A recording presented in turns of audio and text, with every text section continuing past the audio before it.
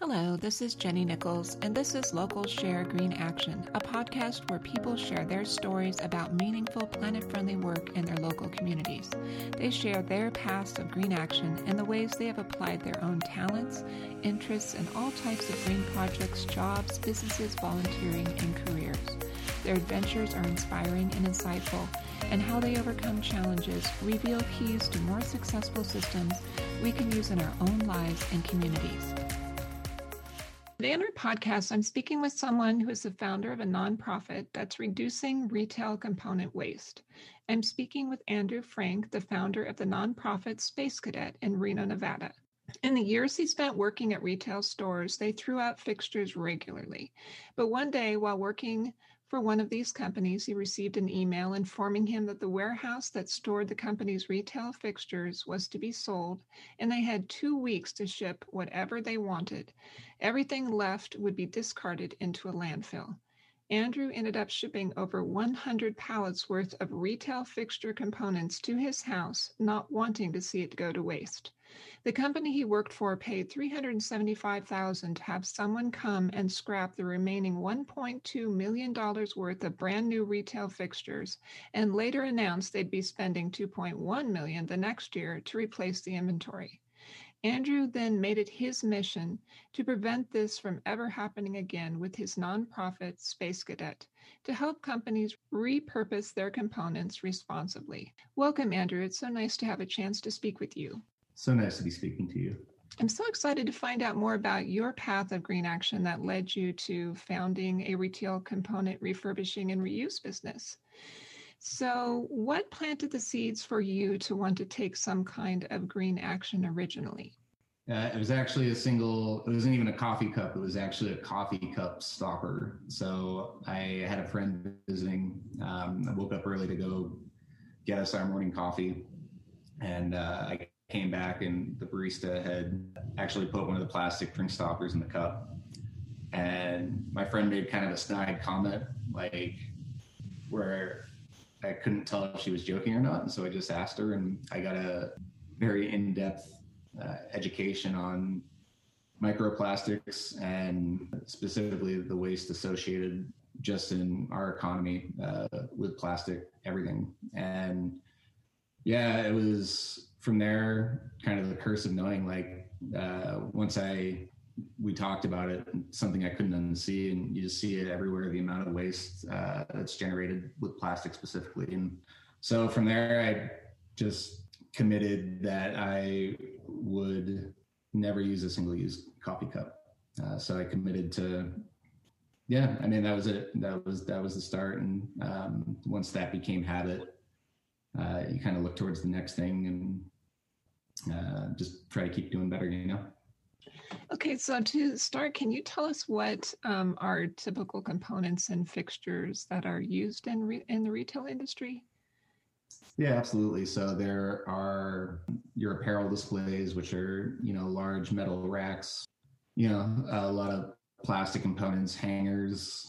You have your jewelry cases, lots of glass, lots of fluorescent lighting, LED lighting. And, it's funny, like, a lot of this stuff gets discarded just because it's old or scratched, but there's still so much usable material within what's going into the landfill. Excellent. So did you have any ideas initially how you might find new places for all of these items that were shipped to your home? I did not. So I still think it's kind of a funny story because it's totally different when you're filling out a spreadsheet versus when it actually shows up at your house. And so it was actually delivered Halloween night, 2018, I believe, delivered Halloween night. And so I knew I could break it down and store it. But then all of a sudden, there's all these truckloads of fixtures and I'm trying to break it down. I spend all day doing it. It goes into the evening. And not that I would ever try to hide from the trick-or-treaters, but it basically got to the point where, because, I'm in my front yard doing this stuff, the year before we went through one bag of candy, and long after everybody else on our street had shut down, turned off their lights, we still had trick-or-treaters coming to our house. We had to keep running to the store to get more candy for the kids. Love it. So what types of work did you need to do to like prepare these items to be used in their places? Yeah, so I was lucky enough to work for one of the most amazing brands in the world, in my opinion, and really was educated on the brand side from really where the root of this problem is, and that is with branded fixtures. You don't want your name showcasing somebody else's product. So when we receive a donation, the first thing we do is find a way to strip all branding and turn it into generic in the sense that it's not technically identified with any single brand. Yeah, and then from there, it's identifying the usable material and figuring out exactly, if it can serve another purpose or where we can install it back in market. But yeah, it's basically just strip branding, repair, and upcycle and make it look new again. Nice. So are you using things like welding and painting and carpentry and that kind of thing? So I do enjoy working with wood, but when I was conceptualizing and trying to execute what we're doing, my whole goal with it was to build something and find, a way to do this where anybody in the country could do it. And while it absolutely does help to know, I would say be a little bit handy more than anything, but I think success with it just comes down to being willing to exert the effort and actually take the time to pick this stuff up and make it new again. It's kind of it's funny to say, but this was the other half of like me starting Space Cadet was I wanted cabinets for my garage and I didn't, so I ended up getting free cabinets off of Craigslist. Just these super old cabinets from a Tahoe kitchen that someone redid, and I brought those back and sanded them down, repainted them, and just ordered some new handles, and all of a sudden I had brand new cabinets in my garage. And yeah, and so it's just kind of that mentality. It's nothing particularly complicated. It's just but no, you don't need to know how to weld. You don't really need to know how to woodwork. And so did you know enough people in the industry to kind of allow you to get the word out that you were providing these refurbished components? I did. Yeah, I was very connected in the industry and in this region just from my previous job. And, it's kind of funny, like I just threw out some feelers passively to let people know that it was more actually on the front of letting people know that, hey, if knowing all my retailers in my zone, you can drive behind most retail, like ski shops or surf shops, and it's not even just limited to outdoor sport, but there'll always be like some sort of broken, discarded fixture, like by the dumpster. And so my first step was really just letting everyone know that I had started a service where if they had broken or fixtures they were going to discard, don't throw them out. I'll come and pick them up. And it caught right away, and retailers were stoked on it, as they don't like throwing stuff out either, and especially like the cost associated with the extra removal. But kind of the cool part was just seeing that people in this region really do care and recognize that it's time for action, and will do anything they can. And so the calls began coming in immediately, and word got around. And yeah, and so that was kind of phase one. We started, there was no shortage of discarded material. That if anything, we had too much. I actually had to take out, I had my garage, my entire backyard, 2 storage units, and I actually rented out my friend's backyard because he had a large piece of property in Northern Reno to be able to accommodate all this stuff. And then from the installation standpoint, I think what was really cool about it is, we really want to focus on being the green option. And because we don't actually have to pay for any material, we were able to save the accounts we were working with 66% versus buying new. So retailers loved it from that standpoint, where they could actually get a lot more bang for their buck while also doing the sustainable and environmentally friendly thing. Nice. So typically, would this industry be more like purchasing from national companies or international companies when they're purchasing these types of components? Is it kind of unusual? Yeah, that's a really, really good point. So I mean, I don't even know how to calculate the carbon footprint associated with transit across, and trucking around the country. And I mean, the stuff isn't easy to move. It's large and it takes up space. And yeah, and so uh, to be local, like we learned pretty early on that we also need to help with like design assistance for figuring out what their store is going to look like. Just because we're, also working with, we have what we have, right, and that's what we're trying to build with. So yeah, and uh, but basically, long story short, like the retailers that did choose to work with us were awesome in terms of they basically just gave us a set of criteria for what they needed and let us go to town with designing and building out a facility. And we were really, really proud of the work we did. And our initial builds down at Mammoth actually utilized nothing new. We went down to Sacramento to pull out, someone was discarding slat wall, which is kind of a general retail component. We were actually able to use all the screws that we pulled out of their walls to do all the installation down at Mammoth. So like even Mammoth all the way down to the screws was fully reclaimed. Excellent. I don't know. One of the things that kind of comes to my mind, I would think that if a company is trying to be green certified, that these kind of foundational decisions that they're making for a retail establishment is actually something that would be helpful to them when they're really trying to show the public that they are being more sustainable. So I would think, you're noting that would actually be helpful for them too in some capacity. One of the things we do is we do actually have a brand, a physical like torch brand that anything that is at least 90% upcycled material gets branded somewhere on it so they can recognize it as kind of our stamp of approval of, hey, this is a fully reclaimed piece. Nice. Yeah, that's excellent. I definitely, that's great. So how did you set up your company to start getting participation? Did you have like an incentives you offered or? Well, so it's interesting. It also, so to preface this, or Tarantino it, if you will, it gave me a little bit more faith that companies want to do the right thing, because my thinking was that we were going to need to provide a tax incentive to get bigger companies to trust us and like make the donation. It had to make business sense, right?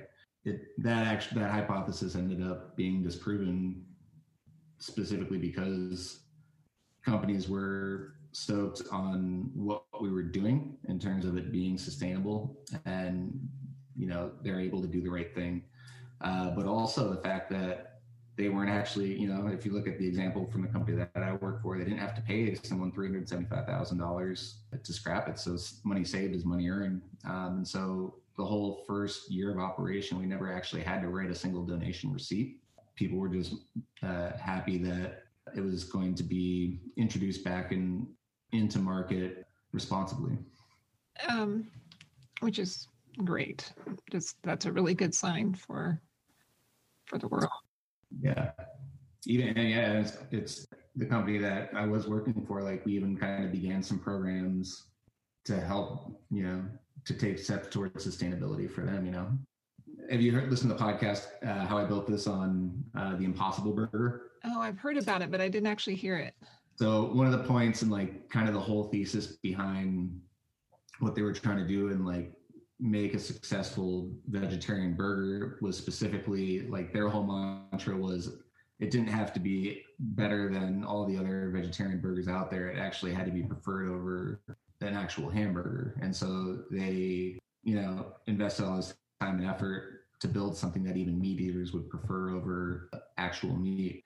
Yeah, and I would think that this type of program to some extent could also help companies that really do want to be sustainable to still give them options to kind of change their look and strive to look more modern and current, and to kind of appeal to all those kind of human aspects that like change and newness, but at the same time don't want to be really wasteful. Yeah, and it's cool too because we pride ourselves in an elevated aesthetic. Like we it's not enough to just put something back in market. We want to put it back in market and look good.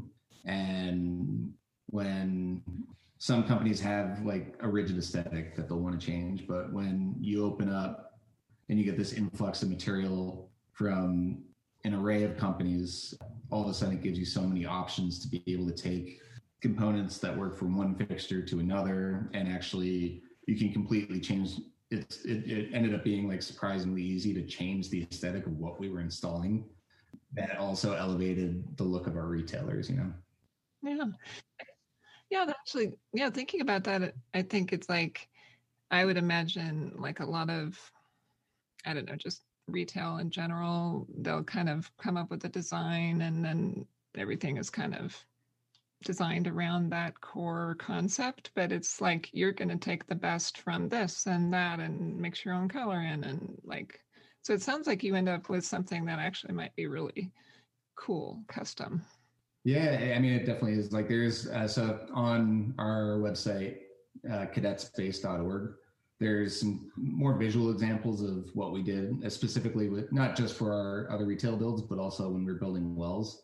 And, you know, it's funny, we were donated a large lot of Under Armour fixtures, which, I mean, you know, like I think Under Armour has an aesthetic as a brand, right? It's fairly industrial, kind of on the, you know, a lot of metal, a lot of grays, and, you know, through just like, it was basically just a little bit of wood veneer and a little bit of paint, ended up converting it into this beautiful fixture that like boutique owners in the Reno area would be accepted. You know, they saw it in their shop, and when we were kind of telling the story, they're like, wait, we can buy that for our store.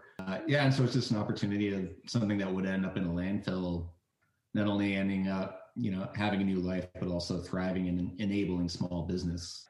Nice. That's really cool. So what are some of maybe the unique challenges that you've had when you're trying to rescue these fixtures and at really high volumes? Storage is probably the biggest one. Storage and space to work.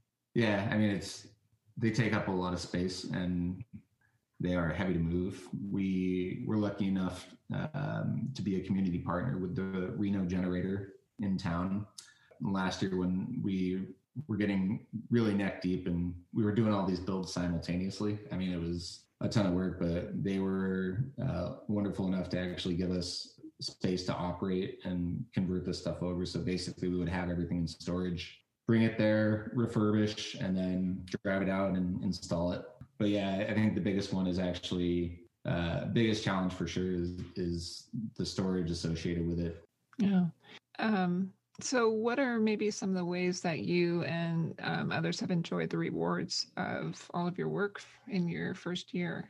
One is just the number one for me is just the quantity of stuff that we've been able to upcycle, like hitting, I remember the day where like we crossed the 100,000 pound threshold, and it seems, when you're putting it on paper, like it seems crazy. And, we finished it 3 months ahead of schedule. So one is just the fact that as someone who really didn't pay attention to sustainability for my earlier years in life, I take pride in what we've been able to do, to keep material out of landfill.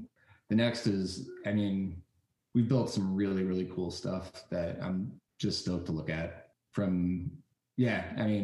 It's kind of a little thing, and it may just kind of be my thing, but I get excited by taking something old and making it new again and making it look really, really like even cooler than it was. And then 3 is just, has been helping our partners. We started recently doing free retail build outs for, smaller Reno-based entrepreneurs who, just being able to help enable their business, enable the business of even our larger clients as well. Yeah, because we're, not having to pay for material. Like I could care less about money at this point. I think it's just, enabling small business while doing the sustainable thing, making it look good. Nice. Yeah. The other exciting thing we're working on now is, so we're actually beginning to accept trade show booths as donation. So Yeah, we started, I think, the conversation last year. One of the members of our board of directors actually works for Emerald Expositions, which handles most of the trade shows in the country, and kind of put the feelers out. And people were really, really, I mean, people jumped on them in no time, which was, I'm not going to say hilarious, but it was like, I'm like, had to tell them to slow down a little bit because we were just not ready for like that size of donation all at once, because we're talking like 6 truckloads for one booth of stuff that's going to show up, and I'm like, I'm not going to be able to get that in my yard. I don't know what to do with it. But now we've kind of matured where our role currently is basically putting people in touch with what they need as an organization. So like, looking at trade show booths and being like, okay, there's so much amazing stuff that we can use this for. It's beautifully designed. Who would this fit? Who would need this that we know? And now it's kind of happened a lot, especially through COVID, where I can literally just, I know these guys are getting, shutting down a store and getting rid of, a 19,000 square foot retail establishment and all the fixtures inside of it. And then I happen to know other people who are looking to open up a store of a similar size, and basically figuring out, okay, how do we enable all the stuff that's coming out of these stores and get it over here to the people that are going to need it for the next stop? Because I think kind of the cool thing, while everyone talks about doom and gloom in brick and mortar retail, specialty retail is thriving. And so I think, it's becomes our responsibility of helping small, medium, and big business thrive, and making sure that we're keeping stuff out of landfills and, continuing use and extending its life. Yeah, so that's what we're trying to do right now. So if your ideas, your experience, and your wisdom were all wrapped up into seeds of potential action for you to give to others, what advice would you give to someone who might be considering this in their own city or state? I honestly just say, call me. I am happy to share everything we've done. I'll let them know every pitfall, everything they're going to need to do the job, how to succeed, and do my best to put them in touch with anybody that can help them succeed. Yeah, call me, email me. I built Space Cadet to be copied. And if it was 10 years ago, I would have wanted to build it up and had the ideas of building it up into an organization where, kind of, like Goodwill, but for people who were actually trying to start a store instead of just trying to turn and close. But I think the clock's ticking, and, that's why I want to enable anybody that is into this idea and help them out in any possible way that I can, because everything that we can keep out of landfill and reintroduce back into market, cuts down on carbon footprint of transportation, and just overall trash contribution, and new material being used, new resources, new metals, new woods.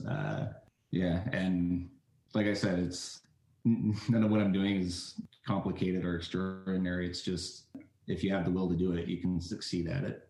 And so my words of wisdom would be to reach out to me, and I'm happy to take the time to go over everything with anyone.